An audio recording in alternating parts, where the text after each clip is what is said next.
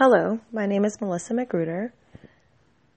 I will be discussing how to create a nursing course, in particular and how it relates to creating a course on pulmonary arterial hypertension for an ICU nurse setting for a practicum assignment.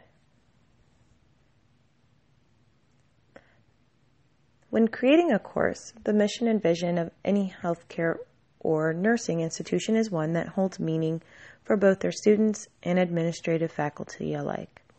The connection between a nursing organization's mission, vision, goals, objectives, learning strategies, and evaluation methodology is one that should be a cohesive one in nature. Within nursing organizations and the proposed practicum curriculum, the mission, visions, and objectives are unified. The mission and vision statements must be a priority within a nursing organization in order to reassure those internally and externally of their strategic goals. The mission must be one that is a priority within a nursing organization that aims to serve an internal and external communication and motivation for its students and faculty. Sometimes mission statements are referred to as strategy statements, meaning that they describe why an organization is operating and what they hope to accomplish. A mission is vital to the organization because it reinforces their specific culture and milieu. The vision, however, provides a very translucent direction and rationale for its operations. Within an organization, the vision helps to focus participants on learning objectives and learning strategies. This focus helps participants remain infused in the same efforts towards the same goals. When students and faculty are aware of their vision, an evaluation of their performance is usually used to create a change within an organization. The performance of both the students and the faculty can be evaluated in order to assess potential changes and strategies that align within the mission, vision, and objective. Now we will be discussing the importance to curriculum design. A nursing organization has a focus which includes preparing graduates with the most knowledge, skills, and ethical problems guidance to be able to practice in a real-life nursing environment. The curriculum of such organizations must adapt to a new environment and ways of practice. With revision of curriculums, an increase in collaboration amongst the faculty and students must be done in order to maintain a focus that aligns with the mission, visions, and objectives. The overall relationship between the mission, vision, and objectives provide the framework for a successful organization. The mission and vision are not random statements within the organization, but rather daily obligations during nursing education sessions. In reference to the curriculum activity, the proposed nursing curriculum project includes creating a course that focuses on educating nurses on pulmonary arterial hypertension, or PAH. The course description entails a focus on educating students about PAH, the delay until diagnosis, lack of knowledge for proper diagnosis, symptoms, survival rates, testing, interpretation of results of tests, misdiagnosis, treatments, a nurse's role in managing heart failure patients, and differentiating left and right-sided heart failure.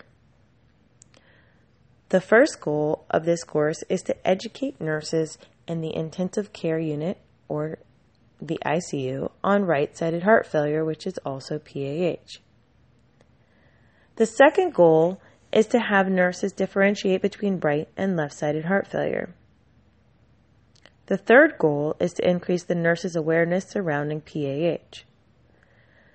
The mission is to provide thorough education for nurses on pulmonary arterial hypertension.